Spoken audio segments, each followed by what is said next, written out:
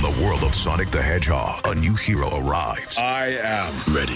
Is there anyone stronger? No. Ha! Tougher? No. Funnier? I do not make jokes. I make warriors. Knuckles, now streaming only on Paramount+. Yes! Good evening and welcome in everybody to the Monday Rewind. I am Andrew Spade filling in for Mike Keefe, and I am joined as always by Fred Greetham and Cody Sook. Fred, Browns won on Saturday 13-3 against Baltimore. A pretty good team win overall, but still some things that there's room to improve. What were your first thoughts after the game on Saturday? Well, I thought the defense really came up with their best game of the year. I mean, hold a team to 3 points. Obviously, Lamar Jackson didn't play, but Tyler Huntley put up some points last year against the Browns and was very effective. And I just think I wasn't really expecting them to hold them down like that.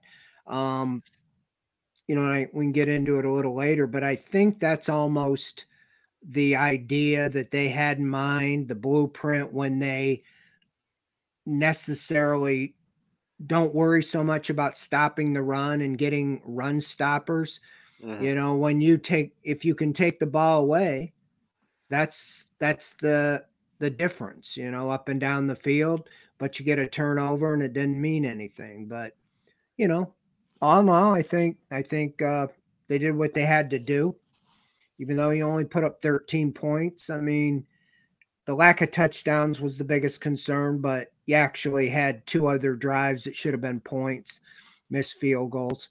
And so I think Deshaun Watson's making strides, and I can see, you know, what's going on that side of the ball. Yeah, I think that's a good summary. Cody, what did you think about Saturday's performance? I think it's hard for me to know if I'm letting the disappointment of a season that kind of hasn't gone the way that we wanted it to go get in the way of seeing actual progress from this team. Yeah, one thing that stood out to me, and it stood out for a few weeks now, is how the turnover luck is kind of starting to shift into the Browns' favor all of a sudden. And I don't think that's by accident when you have guys like Denzel Ward's making a play down in the red zone. That's a game-changing play at that point of the game, getting that interception. John Johnson having the highest rated game of his career, recovering a fumble, pass breakup, having a great game. Like that side of the ball definitely improved on the game. But I think that turnover luck and turnovers in general help cover up some of those deficiencies that we've seen earlier on this season. Without that interception, without the fumble, without some other things, I think that might be a little bit of a different football game. But it worked out in the Browns' favor. They got a victory. And an offense, I think you mentioned it just a minute ago. I think we're starting to see a gradual increase in performance that we expected from Watson. And like Fred said, I actually watched the condensed replay of the game earlier. There were some times where they're down the red zone or moving the ball and something just happens. They get a sack, takes you back out of field goal range, or the second drive of the game, moving the ball really well. Chubb misses, can't remember the play that sacked Watson of the Ravens of that play. Chubb misses his block and gets sacked, ruins. Yeah, Kyle Hampton, right, ruins that drive. Or a holding call on DPJ, takes back a big play. And then at the end of the game, even they're in the red zone there at the end of the game and just kneel out, you know, you're in the position to score again. So I think we're starting to see it gel a little bit. It's against some pretty good defenses too. I mean, the Bengals have a good defense. The Ravens have a good defense. These next 3 teams all have good defenses. So we'll see how it goes. But I think we're going to see that arrow keep going slightly up. You know, it's not an upward pointing like this, you know. It's not that quite a sharp angle, but I think we're starting to see them gel a little bit. And it's good for the defense to hold their own for once and get the team to a victory. Yeah. Let's talk a little bit about the offense in more depth, because, you know, it felt like Watson was better. This is his best game of the 3 so far. And as you said, it's been steady improvement. We talked about it a little bit in Slack today. The every game has been a little bit better than the last one. But, you know, they still struggled to score points. So obviously the Ravens are a good defense, but, at times we're shooting themselves in the foot. They didn't turn the ball over, which was good. But, the running game, I think, really was more of a volume success than necessarily an efficiency success. So, I think my question is the offense struggling? Would they be struggling against any team, or is it really more just that they've played two pretty good defenses the last 2 weeks in the Bengals and the Ravens? What do you think about that, Fred? Yeah, I think the Ravens are very good defense, and they hadn't allowed anybody 100-yard rusher, and I think Chubb has been the top rusher and they're the most they've given up. It was like 90 or whatever he had the first game. Then he had 99 the other day. So, yeah, the Ravens good defense. Like I said, the Browns stalled, had two other field goals they should have scored, and then at the end of the game were in position to score again. Other than shooting themselves in the foot, they didn't turn it over. But like I said, that big holding penalty on Peoples-Jones, ended a drive. I think they play an average defense. I think they're going to just start putting more and more points on the board. As I'm writing for tomorrow, I mean, Watson, you look at just the box score, the offense has put up like 6, 10, and 13 points. I mean, that's not even 10 a game. So, it's there. The most under the radar play to me in that game was on 3rd and 7 in the fourth quarter, opening drive, and he took off right up the middle for 17 yards. That is a difference maker, right there, is that when you got a quarterback that can do that, that can really take the life out of the defense. And I think he'll do that more and more as he gets more and more comfortable.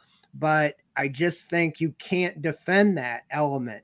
If there's an opening, they leave, he can go right through it. So I just think, you look at the long range weather for this weekend, I almost wish it was supposed to be a really nice day, because I'd like to see Watson, open things up here before the season's out and not playing one of these weather games every week. I mean, I know we talk about the North Coast and Cleveland, but there hasn't really been that bad of weather games, at home in recent years, and it might this week could end up being like the worst. Yeah, the forecast does not look good. Cody, on the offensive scheme overall, it feels to me like they really are. I mean, Jake Burns has said this a few times. We talked about it in the postgame show. They are changing the offense kind of wholesale right in the middle of the season. Building the car as they're driving down the highway, or whatever metaphor you want to use. I'm a little surprised by that, because I thought, when this trade was made, in my mind, I kind of said, well, the offense is good, so now we just have a better quarterback running the offense that is good, and then he's going to start to do some other stuff, to Fred's point of, making plays on third down, scrambling, making plays out of structure, all the stuff that Mayfield could never do.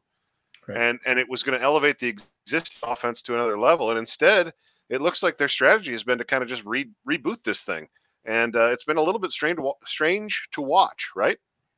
Yeah, especially those first two games out of the gate, we saw them go read option RPO very heavy in the Houston game from the get-go, something they hadn't done really all season. Cincinnati wasn't as high, and I feel like on the rewatch and at first watch on Saturday, it kind of drifting backwards almost back into the style of offense that we were used to seeing previously this season, with the boot action, play action, a little bit, some 5-7 step drop stuff there too. And I think that may have benefited him a little bit if it makes sense. Playing more in that style of offense that's very quarterback friendly. We see San Francisco do it. Other teams do it as well. I think maybe they got away from that a little bit this week, maybe opponent based, but also comfortable based. If he's more comfortable running something during the week and these 15 or 20 plays are really working in practice, well, let's go with those for this week and see how that works. I think it's going to be a blend going forward on the long term, a blend of the standards, the fancy offense, and then building in those RPO read option things.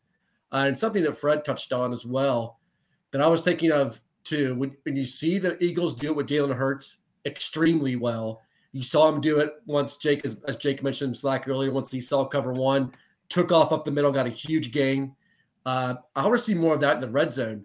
There was one play specifically can't remember which drive it was. It was where they were stopped on third down. He throws the fade to Cooper. Nothing happened there. Chubb runs, nothing there.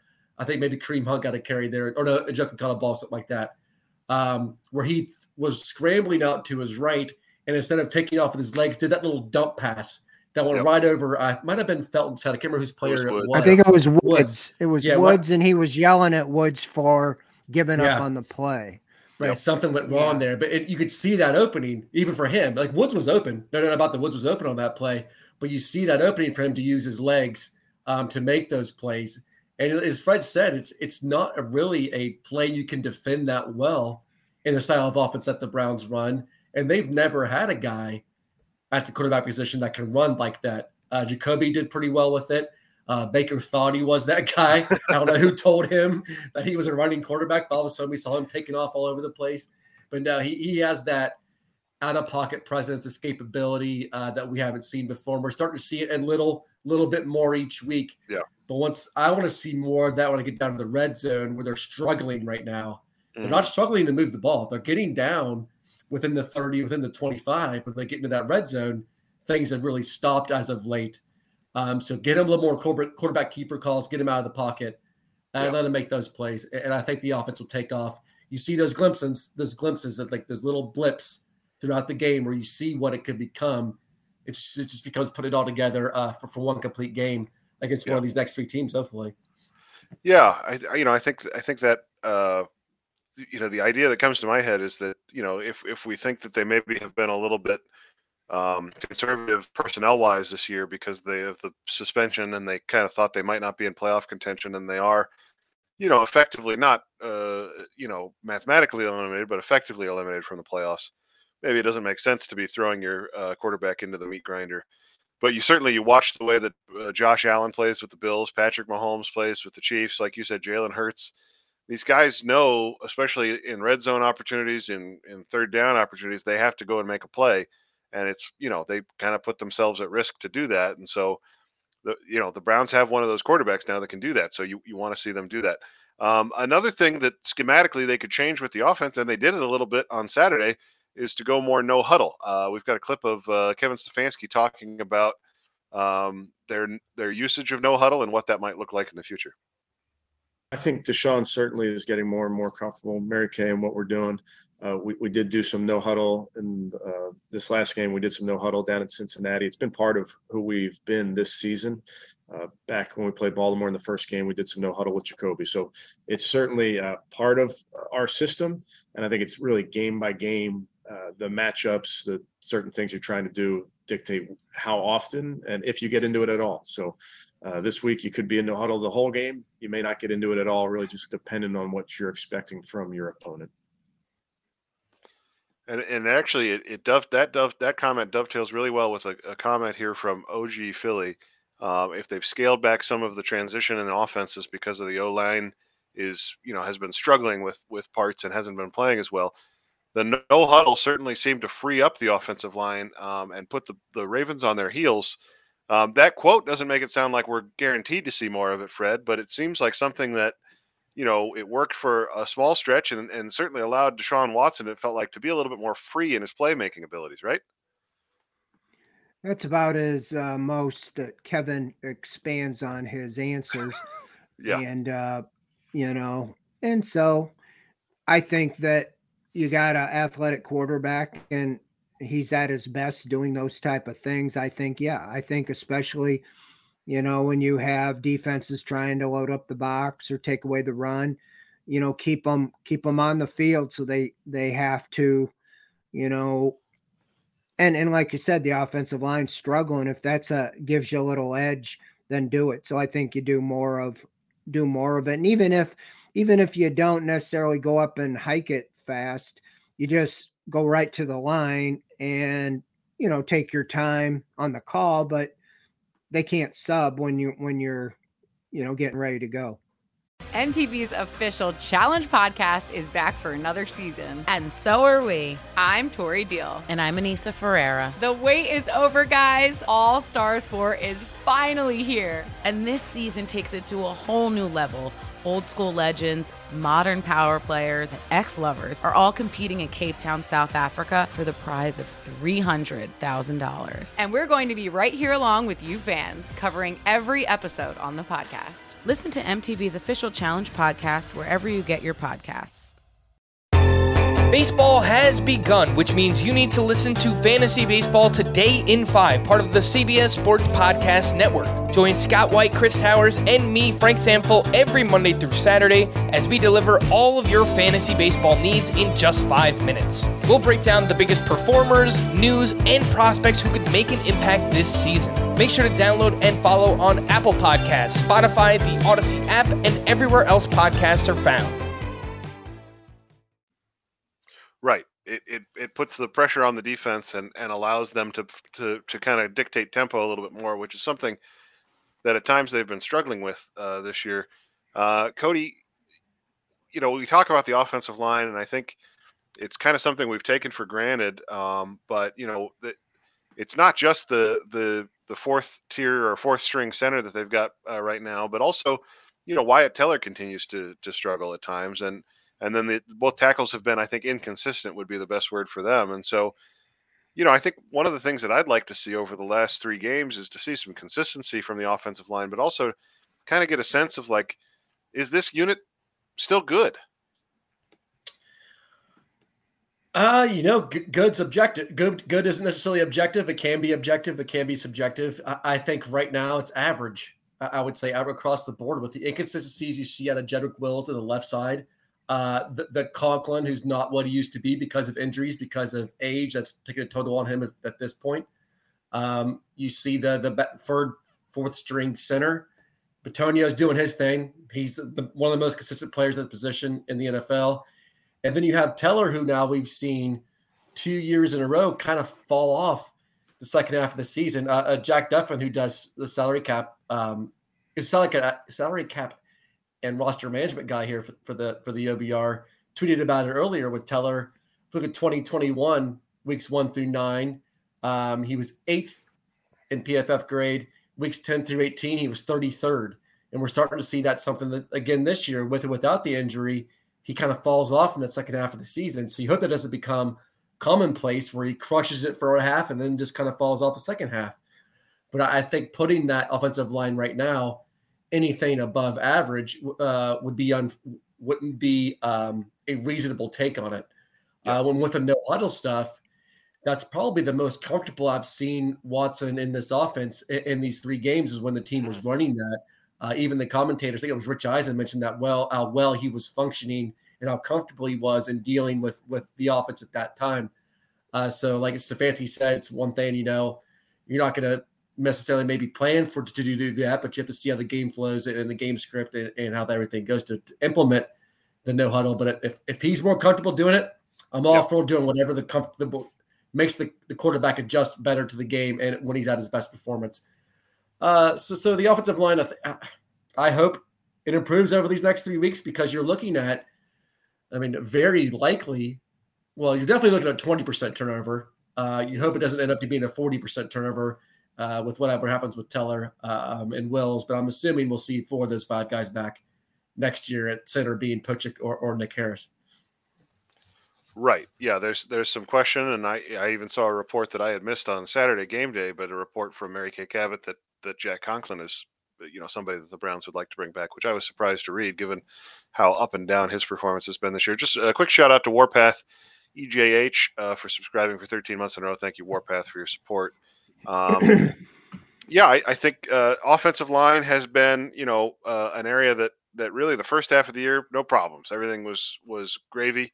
And then, that injury to Posich and the injury to Teller and inconsistent tackle play. And now it's basically Joel Batonio and a bunch of question marks, not to be, rude to those guys, but it definitely has changed the trajectory. And you have to wonder what an effect then that does have on the new quarterback, because, my question is, he's made progress, but are we? I mean, he's a better quarterback than he was in Houston. That is to say, this game in Houston on December 4th. But he's obviously not a finished product. Fred, if he doesn't improve from this point, is that enough, or do we need to see more from Watson to make the trade that the Browns made worthwhile? Oh, you got to see more, but I think he's playing with one hand behind his back. The numbers ended up okay when they had to run at the end of the game, but they weren't running the ball in the first half. They didn't run the ball against the Bengals. So the defense knew he had to throw. And I don't look at this as like a Hall of Fame class of wide receivers. I mean, Cooper, is doing well, with an injury. Peoples-Jones is as well. But as far as beyond that, you're not getting a whole lot on David Njoku. So right. I think that he's got to have that burner. They haven't really had time or even tried to go deep, which the deep ball is part of his game. And there's not really been that type of guy that they can even send, deep. And so we're at the time of the year. That's why I say I'd like to see maybe a 30-degree sunny calm day or something before the season's out.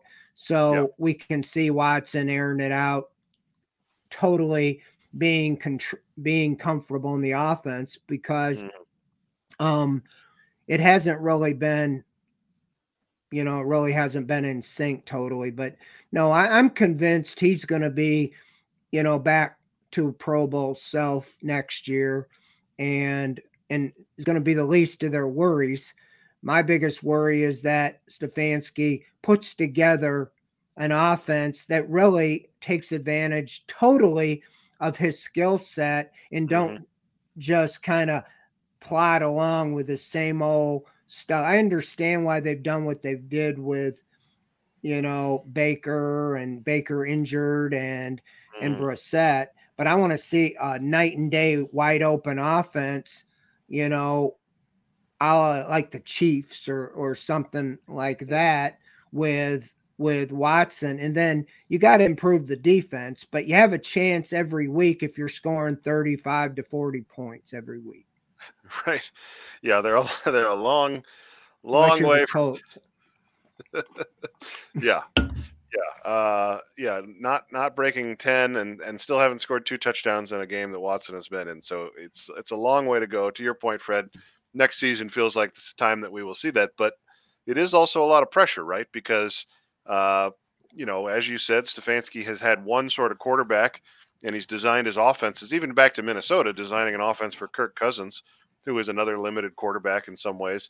It is a different challenge to get the most out of a player rather than to raise the floor of a player. And so, it's a different skill set that Stefanski has to work with in himself and with the team generally. So, Cody, one of the questions that I have to you, Fred mentioned the deep ball, which has been kind of non-existent since Watson has become the quarterback. That's one step that he could take, throwing the ball deep, more often. But, obviously that part of that is the offensive design, right? What's another thing that Deshaun could do in your mind that would kind of give you a little more comfort that he's getting back to where he used to be? Yeah, with the deep ball, if we look to week 15, I just want to touch on that real quick. Only Daniel Jones had a lower average intended air yards in week 15. So Daniel Jones was at 3.7. Deshaun was at 4.4. One of only 4 quarterbacks to be under 5, with Jones, Watson, Geno Smith, and Brett Rippon were the only 4 at that level. And then you look at a guy like Derek Carr, 13.5, Hurts 12.2, Josh Allen 11.3. I think that's where we're headed over the long term, is getting into that 8 to 11, not the 4.4 dump offs. But it's kind of been surprising. But you said it well a second ago, where raising the floor has been what he's done during his tenure with the Browns and with Baker, with Jacoby Brissett. Very obvious. I think we got a large enough sample size with Jacoby this year to say that his floor was significantly raised from prior performance on the field. And the same with Baker.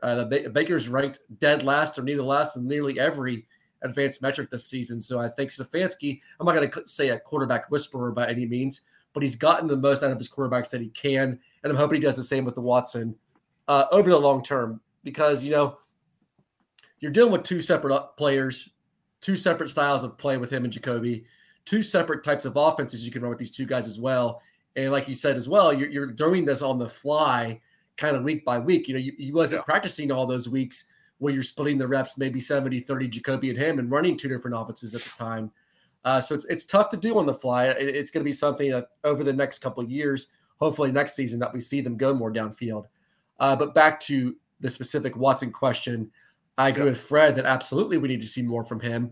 But I want to see it keep going up, keep going up, keep going up. We talked about it in Slack, like you mentioned.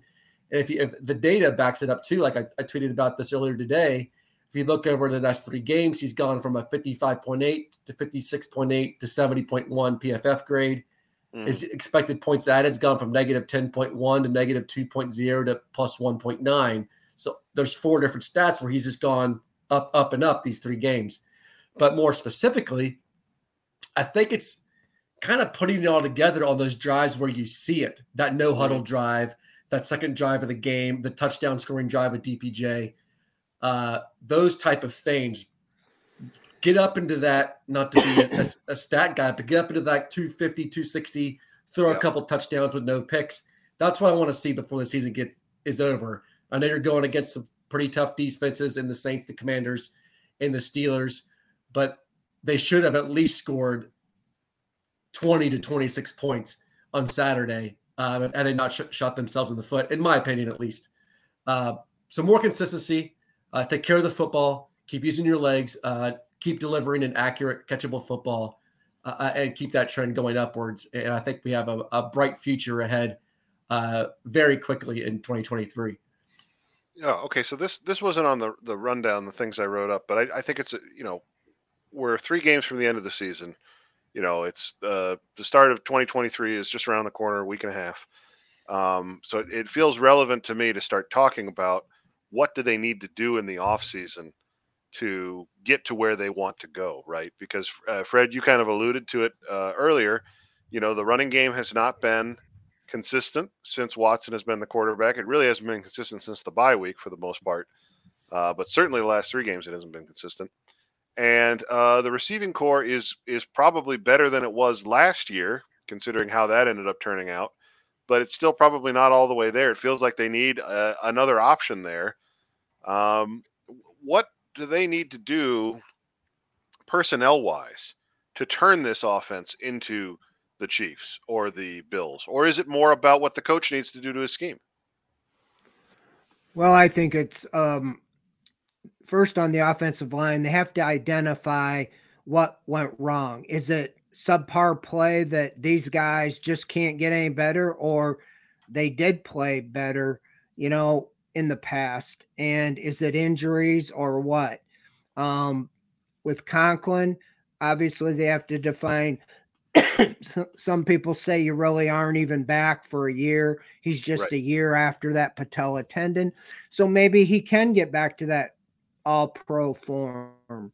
He sounded like he's planning on staying here. And so if they think he's really going to get better and he's willing to renegotiate, not take, the last dollar, and they can work it out, maybe that will be, the answer at right tackle. I don't know what you do with Wills. You got one of the best offensive line coaches, and he picked him. Yep. And I do think the center thing is just attrition. You can't be on your 4th center and a guy who never played center and not expect a drop off. So they have to identify the offensive line and get that corrected. Other than that, I think the biggest thing would just be adding another top of the line wide receiver to go with Cooper and Peoples-Jones, either a number 2 or a number 3. You can't just count on Bell or Schwartz or whoever to be that guy next year. You got to have 3 top end receivers, and I don't even put necessarily the 2 the Browns have with the Bengals. You got to get another stud wide receiver that can stretch the field. And because you don't have a 1st round pick, I think you're going to have to attract somebody in free agency to make your fixes, whether it's wide receiver or whether it's offensive lineman. So they got to be very judicious. But I think everything will fall into line with a Pro Bowl quarterback.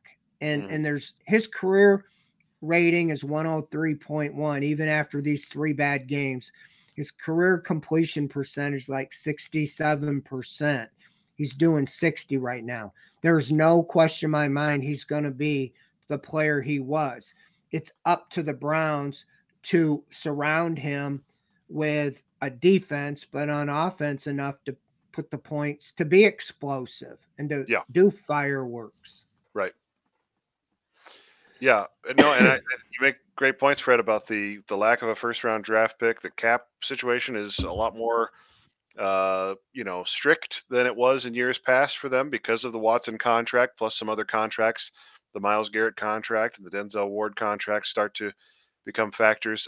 So Cody, my question I'm seeing we had thank you to Red Leader for 2 gifted subs and Warpath with 2 gifted subs as well. Thank you both for your support.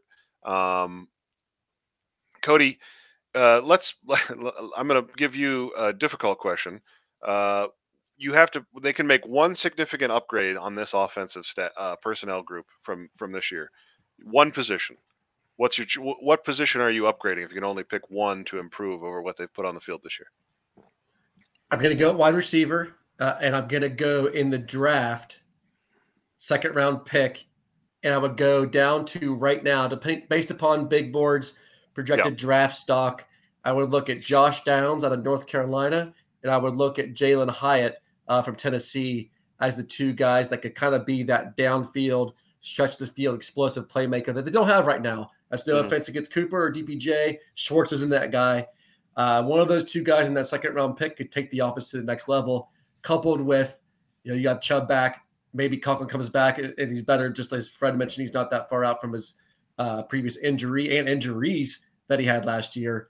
I think it is the receiver position that if you look at across the board at the offense, assuming Watson gets back to what he used to be, that would be the only quote unquote weak link that I could point to outside of maybe Wills' inconsistency. But position player for sure, wide receiver to try to get to that level that they want to be, which is the Bengals, the Bills, the Chiefs, those high flying offenses that you're never out of a game. If you're down 17 points with 11 minutes left, you still have a chance because you know you can score in 2, 3 plays, 4 plays if you need to. Getting to that point where you don't have to rely on your defense being a top 10, top 12 unit where they can be average. And an average defense with the high-flying offense, you're going to win a lot of football games. So receiver is definitely the position I'm looking at as we stand today at least. And I'm looking at it in the draft versus free agency as to not overpay on the open market. We've got E. Gillen in the comments saying he would prefer to go to the offensive line, and then of course we've got Warpath saying that he would rather go for a fullback. So obviously fullback. And then Manimal makes a good point, which is he Tony Grossi in disguise? Okay, we talked about the offense. We're halfway through the show. Let's talk about the defense a little bit. I think we've got a quote from Stefanski on Joe Woods and some of the changes that he made in preparation for the Ravens game queued up here for us to talk about the defense. Hey, Kevin, when we talked to Joe Woods on, I think it was Wednesday, he talked about simplifying the defense so the guys could play fast. Did that happen? And how do you condense that defensive game plan? Yeah, it's always a unique game plan when you're playing Baltimore. They have a varied attack. As you know, they can get big. They have the quarterback run game that you have to concern yourself with. So you're always trying to play simple, but give your guys answers, give your guys some different movements or what it may be to try to slow down that run. So at times we did it. At times they got us, and they had some good plays. They had some good schemes. At the end of the day, we made enough plays in some critical moments. But we're going to continue to try to put together a plan that gives our guys a chance to play fast. So, Fred, the question that jumps out to me watching Kevin's comments there is, do you really think, is this just a one-off where Joe Woods and the defensive staff kind of have a good idea of what Baltimore is going to do to them offensively, and they're just kind of prepared for it with the way that they get these game plans put together? You know, it sure seems the body of work the last couple years that they've really done a good job scheming and putting their personnel in position to defend the Bengals and the Ravens, and for that part, even the Steelers. Unfortunately, I know I felt the way to win and get to the playoffs is to win the AFC North. Unfortunately, they're not doing a very good job outside the division, Right. and that's what Right. cost them this year. So, it is something that they match up well and they play well against those teams, and that's great. But you do have to be able to travel to all the other games outside of the division. And I hope that they woke up that you cannot wait till 8-10 games left in the year or even less than that to wake up and start playing defense, because we all know they're in this position because the defense and special teams didn't play for 8, 9, 10 games of this year, Right. and it cost them the season. And Yep. they can't gloss over, oh, we finished well, so we have it corrected, because you even if you have it corrected, there's something with the coaching somewhere, the breakdown, that you don't have them ready to play to start the season. You cannot play yourself into the season, because by the time you do, your season could be over, as we saw this year. Yep. What in the world was Greg Roman thinking Saturday? I mean, they were going for 8 yards a pop, 8 yards a 7, 8, 9 yards a carry, and then they just switch over to throwing the ball the last 11 minutes of the game. Harbaugh said it today. They were worried about getting the number of possessions. Well, you had 11 minutes left. You're only down 10 points. Run the ball. I don't know why anybody even attempts to throw the ball against Cleveland. You run the ball 30 times, you're going to get 200 yards every week, without a doubt. Yeah, and to his point, Cody, is like, if you're getting 7 yards a run, even if you're starting on your own 30, you're going to be in for a touchdown in 10 plays. And I don't think you could go to the line in a hurry, and hand it off, and you could probably get down the field in a couple minutes. It was baffling having Huntley attempt. I don't know what the final number was. Over 30, wasn't it? Over 30 passes. I think it was right at 30, yeah. 30 passes. Yep. No way he should have done that. They're in that game, running the ball at will, just like every single team does every single week. The worst EPA rush defense in football. Historically bad rush defense. Sorry, I didn't mean to chime in with that. I just had to get. I think that's to a talk great about point. that, because the defense is being covered up by these turnovers right now. The plays that are making. I'm not trying to discount what they're doing, because those turnovers, that's how you win games, is forcing those, especially when you're in the red zone. Go 4th and 1 stop, first Ravens drive of the game. That's a turnover. The interception by Ward, the fumble by JJ3, huge plays at key parts of the game. But you take those away, and the ball doesn't bounce your way, you might lose that game. Could, shoulda, woulda, whatever. We can do that with every single game in the NFL every single week. But in my eyes, the decision has been made as to what happens with the defense this offseason. I hope it is. Nothing against Joe Woods. He seems like a very likable guy. It's just, you can't, as Fred said, you can't strictly prepare for the division opponents, and you can't strictly be prepared for the second half of the season and just wash away the first half and lose those games. But for the large part, those first 11 weeks, most of those losses were on the defense. The offense was performing extremely well, and you can't excuse somebody just because they put together a good stretch of 2 or 3 weeks of top-notch performance. I think that's I don't think it's a good thing team to look at it that way. Just say, hey man, 2 years in a row now, you kind of cut on towards the end of the year. Let's bring it together one more time and see if we can do a whole season of it. I think you'd be doing the team and those players a disservice in doing that. We have a large enough sample size to say that pretty objectively, that they need to go in a different direction and see what they can do with some different schemes, different players, different coordinators.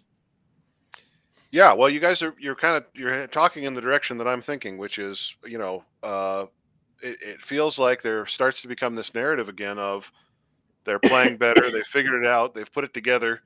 So let's give him another shot. Let's give him another year. Fred, do you agree with Cody that the decision's already made and they've moved on from Joe Woods and they're planning to as soon as the season ends? Yeah, I do. And I think could be very maybe Kevin Stefanski may not be on board, but above him, I think it's on board. If anything, you need a different voice. Mm-hmm. Like you said, Joe Woods, great guy, but he's very much like Kevin Stefanski. I almost feel like you need a disruptor in there or somebody, the bad guy that's going to get in there and kind of get in the face. And I just feel that, it's whatever it is, it's not working. I mean, my main was made up on the blown coverages. I don't know how many they had, how many in the first 4 games. I mean, this is the same guys you had last year. Why everybody was excited this year? Because you were bringing back 9 of the 11 starters and more depth at corner and other positions, and you thought you'd pick up where you left off and you would play well enough to win a lot of those games when you didn't have your quarterback. And lo and behold, your sub quarterback puts up 25 points a game, and yet you were 4-7. Right. Yeah. Yeah, I think I like to hear that because I'm very much of that opinion that Joe Woods, has kind of proven who he is as a defensive coordinator, and moving on would be a good thing for the Browns and probably for Joe for that matter. My only concern is that you've got the Saints this week in what looks like it's going to be a blizzard. You've got the Commanders next week, and their offense is all right, and they can certainly run the ball, but that's another one that's certainly not an elite offense. We'll say that, and then you've got the Steelers, and who knows who will be their quarterback by mid-January. So, there's a chance that you can really spin a narrative here down the stretch that the defense has really turned it over, because it will be now going back to the Buccaneers game that the defenses look pretty good, Cody. And so, I think what I want is, I mean, they had a screaming good case to fire this guy mid-season, right? They could have absolutely fired him if they had laid an egg against the Bengals going into the bye week. He probably would have lost his job, but they played a really good game, so he saved it. And then they were completely absent for the Dolphins and Bills games. So I know you already said you're sure that he's gone. What do you think then? I mean, I guess let's talk about this then. What do you think they do? Is this a situation where does Kevin get another chance to hire his guy, or do you think that the front office already has somebody in mind? I would think it would be a collaborative effort where kind of everybody has a discussion of guys they like, guys they could see being successful here, maybe guys they've worked with before, or guys they've heard through word of mouth across the league that this is an up and comer. The guy that could really be successful as a coordinator, or somebody that's already done it before that's opening out there. Unfortunately, Mike Zimmer was plucked by Dion in Colorado, so his name's off the list. But I think it's similar. I can't speak it as fact, but I would think it is similar to the work they do on the personnel side of things, where last November, before they even made the Deshaun Watson trade, they're already looking into him. Already looking into ways they can improve this offense, the personnel from number 1 to number 53 on the roster. I would assume they do something probably at a much, much, much lesser scale when you think there's a possibility that you're going to replace somebody, to at least have a list of names that you think could potentially fill that role. That's my thinking, at least, or the way that I would go about things would at least have a plan B, C, D, F, and G on the table should things go south. I would think with the way that Andrew Berry's organized and detail-oriented, that kind of goes that way. And you also don't know how much the owner is involved. Owners, I should say, Jimmy Andy. You don't know how much they're involved in these type of decisions as well. I'm sure their voice would have to be heard. I know it was heard with the Watson trade, as it should have been for a move like that. But when it comes to these, I would guess it would be Jimmy, D, Andrew, Kevin, everybody, the big voices, deep and Desta in a room together, deciding what the next move is on defense and in special teams. And you got to figure, if they let Woods go, then you're probably losing all if not the majority of your position defensive coaches as well, like your Jeff Howards, your Chris Kiffins, and those guys as well. But yeah, I, in my mind, it's already made up. Even if, just like you said, you're facing these more lackluster offenses in the Commanders and the Steelers and the Saints, the Texans, and well, not the Ravens, but the Ravens with Huntley, that maybe your data is a little bit skewed to the defensive side of the football. And I'm sure that's something they weigh in when this decision gets made, when you look at how they perform against the better teams, like your Bills, your Bengals, and those high-flying offenses. How do you perform against those versus your lesser offenses, and kind of weigh your options on both sides? Fred, what do you think about the replacement for Joe Woods if they do end up firing him, or when they decide to move on, however you want to put it? Do you think that's something where is it collaborative, like Cody was saying, or do you think because the last hire didn't work out, do you think the ownership or front office, DePodesta, Barry, whomever, wants to have more of a voice in this hire? Yeah, I think they do everything collaborative, and I think one of the reasons Kevin Stefanski has been so agreeable, because he does agree with just about what they tell him. Yeah. He seems to go along with it, and that's where I know he has not made any changes since he's been here, and you like the continuity, but I think it's especially getting stale at this point. And to Cody's point, you haven't really stopped the high-flying teams like the Bills and the Dolphins. And, you could say you did the Bengals the first time and maybe even a little bit the second time. But I want an experienced guy. I don't want the guy that's up and coming and they hope that he develops into one. You got a team that should have been in the playoffs this year.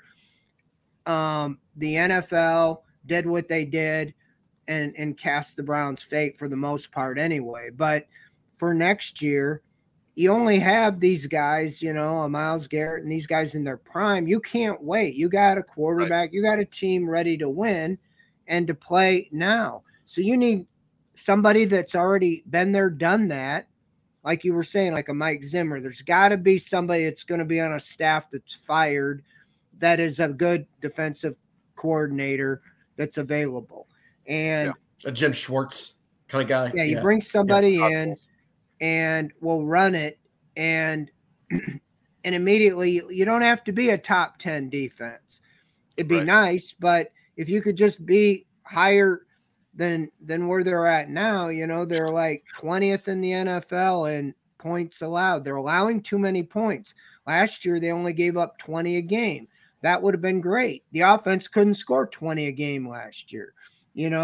I think this offense will score more than 25 a game. So you have to get a defense that is not giving up more than that. Right.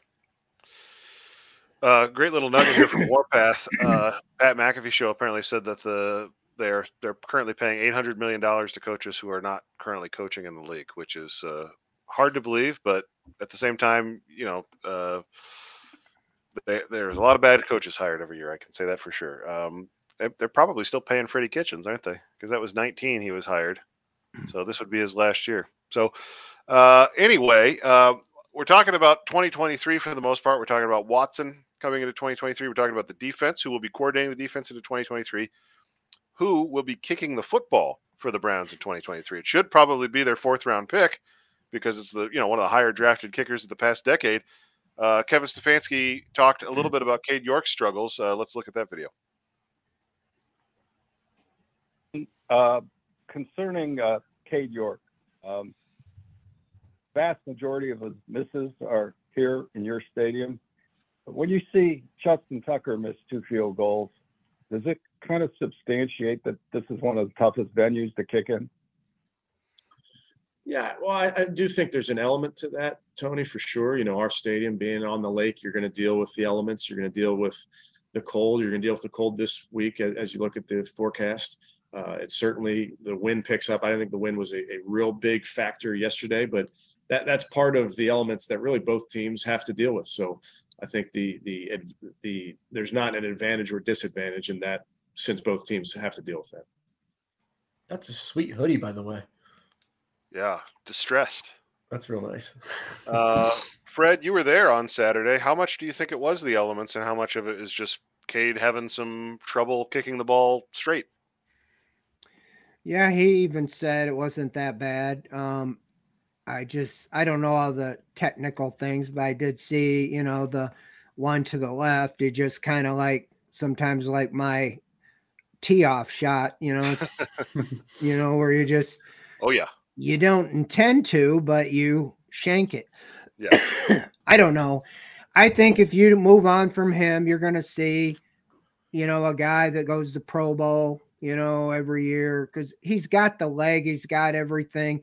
The biggest thing is between the ears. And we thought in training camp, being around him, and it might have been overblown because he just seemed to have the right mentality. He was, he said the right things. He didn't miss in training camp. And, you're like, wow, nothing rattles this guy.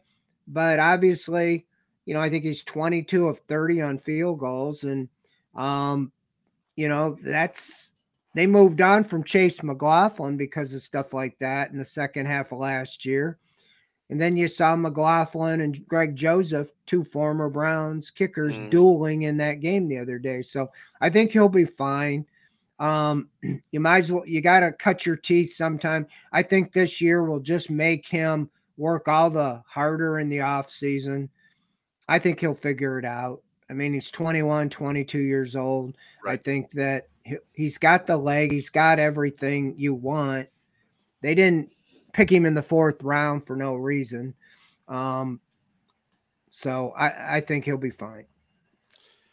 Yeah, I tend to agree with you, Fred, and I certainly don't want to scapegoat the poor kid because, like you said, if like the Tony Grossi said in the video we played, Justin Tucker missed two on Saturday as well, and you don't see that every day. So, Cody, my question is for you is more of a value one.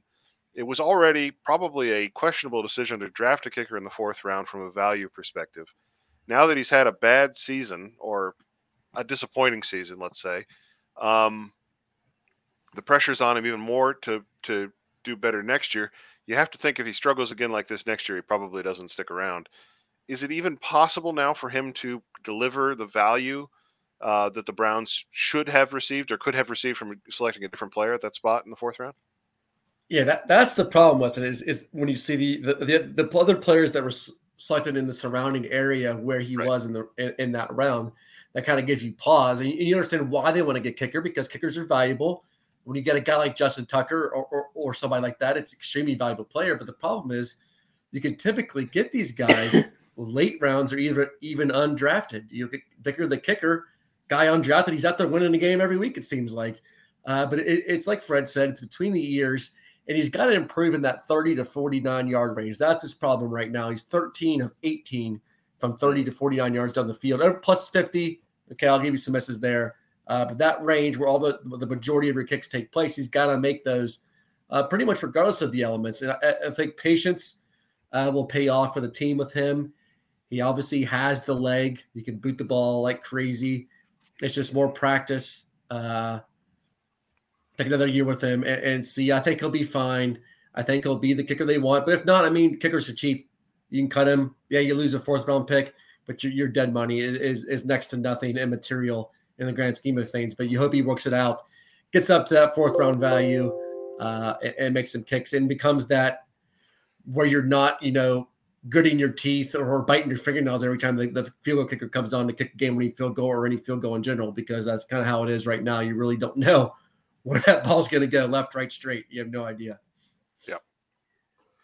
I'll say one thing. I'm not blaming him, but you could really make a case that the Browns, that he cost them the playoffs because that Jets game, he missed that extra point. Obviously, the defense shouldn't have collapsed. Right. That would have at least been overtime. But that Chargers game, he missed the field goal. It was 54 yard. You win that game right now, you're 7-7, and you're right there. You win both them, you're 8-6, and you're like almost assured of making it. Right. Yeah, they'd be in the hunt for the division still if they had won those two games. So, no, it's a good point, Fred, and it's a point to the philosophy of the entire season for the Browns and how much they expected to compete and everything that happened once they traded for Watson. And it's hard sitting here in December to look back on it and feel like, they kind of almost didn't give themselves the best chance because of some of the factors that went into the season. Another a good point by Fumble 13.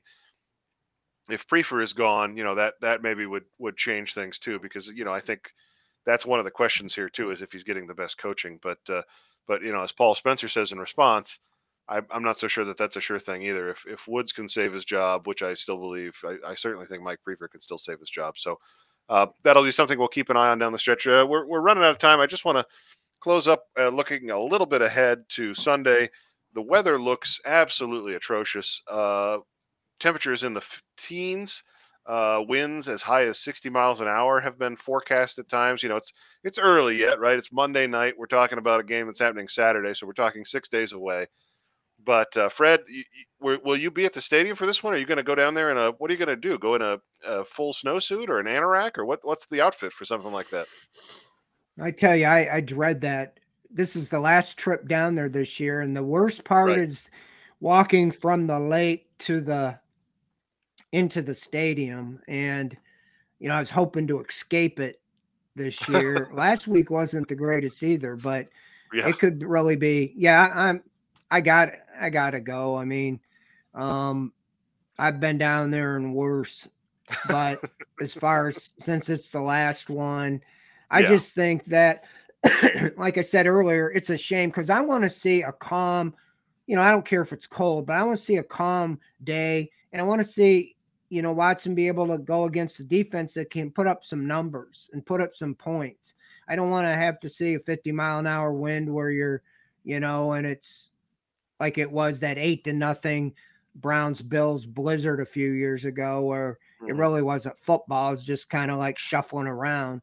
So I think it hurts the Browns because they got a good running attack, but so do the Saints. So I just think that I would like to be able to see, maybe it come down to the arms. But hopefully that weather will miss those 3 hours, and that would be my wish. Yeah, hopefully there's a lull from 1 to 4, and everybody can, or maybe even from 11 to 6, so everybody can get in and out of the stadium safely. And I mean, when you're talking, Fumble 13 said in chat, 20 degree below zero wind chill. You're talking about that. You're talking about genuinely dangerous weather, right? I mean, I lived in Wisconsin for a long time. I'm not a stranger to those sorts of temperatures, but the key there is not being out in it for that long. If you're out in that for a long time, especially as a fan, you are at risk, especially with the wind, because on a cold day, even in the teens or the single digits, if you're in a stadium packed in tight with a bunch of other people, it's not, it's a little warmer there than it would be standing in the middle of a field, but the wind takes all of that away. So, it's more of a concern. It'll be, I mean, I'll be watching it from the safety and security of my home, and hopefully have a big roaring fire going. But it's certainly one where it's going to feel, a little dangerous, I think. And Cody, to Fred's point, the team visiting is from New Orleans, so certainly not a team that they play indoors. They play in the NFC South. They rarely make a trip to the Northeast. Not a team that's super familiar with this type of weather. So you'd have to imagine, just from a psychological perspective, it would favor the Browns a little bit, just in terms of just the shock of walking out onto a field where temperatures below zero. Well, Andy Dalton's familiar with it, right? A little bit. I suppose, yeah. Well, that's Kentucky. Yeah, right.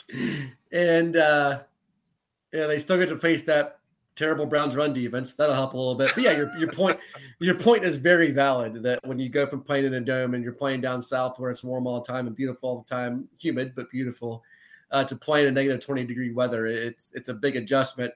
But I lean toward it favoring the Saints just as much as it favors the Browns, because the Browns have struggled to run the ball lately efficiently. Okay. They picked up some volume stats this week, but I think it favors them just as much with Alvin Kamara running the ball. I believe they picked up David Johnson, didn't they, as well, to be running back there, something like that, maybe? I honestly haven't kept track of it. Yeah, the Saints have been kind of a lost season for them. So, but yeah, I'm not gonna say that they can't win the game just because of the weather. But I mean, with these two offenses and the way they're playing, it very well may be a 8-0, 6-0 type of result if there's snow and wind and all that stuff moving on. And you'd much rather it be just like Fred said, sunny and play a good offense. Everybody says football weather, but nobody wants to play in that unless you're an absolute maniac. No, and nobody wants to watch it either. Yeah, and I think to Fred's point, with hopefully either the game in Washington or the game in Pittsburgh, as unlikely as it might sound, one of those games, it's more of a nice winter day rather than an atrocious weather day, which is what it looks like we're in store for on Saturday. Cody and I will be back on Thursday to preview that game. We'll have a much more in-depth weather forecast at that time. Maybe we'll have graphics. Maybe we'll do some wind chill graphics. That would be fun. Meteorological the hell of it. Yeah. We'll do some. I'll put a green screen up and we'll do the whole thing. So join us for that. Of course, tomorrow night is Chalk Talk with Jake Burns, and then the Garage Beers guys have a show at 9. And then on Wednesday, Fred will be back with the great Barry McBride to discuss the weekend Browns and probably some thoughts on the upcoming New Orleans Saints game on Saturday. So join us for that all week. Of course, there's great coverage on the OBR as well. Jack Duffin just launched his off-season preview series today, and Fred's got a great article about the Browns' slim but not non-existent playoff chances. So there's lots of great stuff on the OBR as always. Thank you for joining us tonight. Thank you to Fred Greetham for joining me. Thank you to Cody Sook for joining me. Thank you to Ian McBride behind the scenes with all those great press conference clips. Thank you to all of you in chat.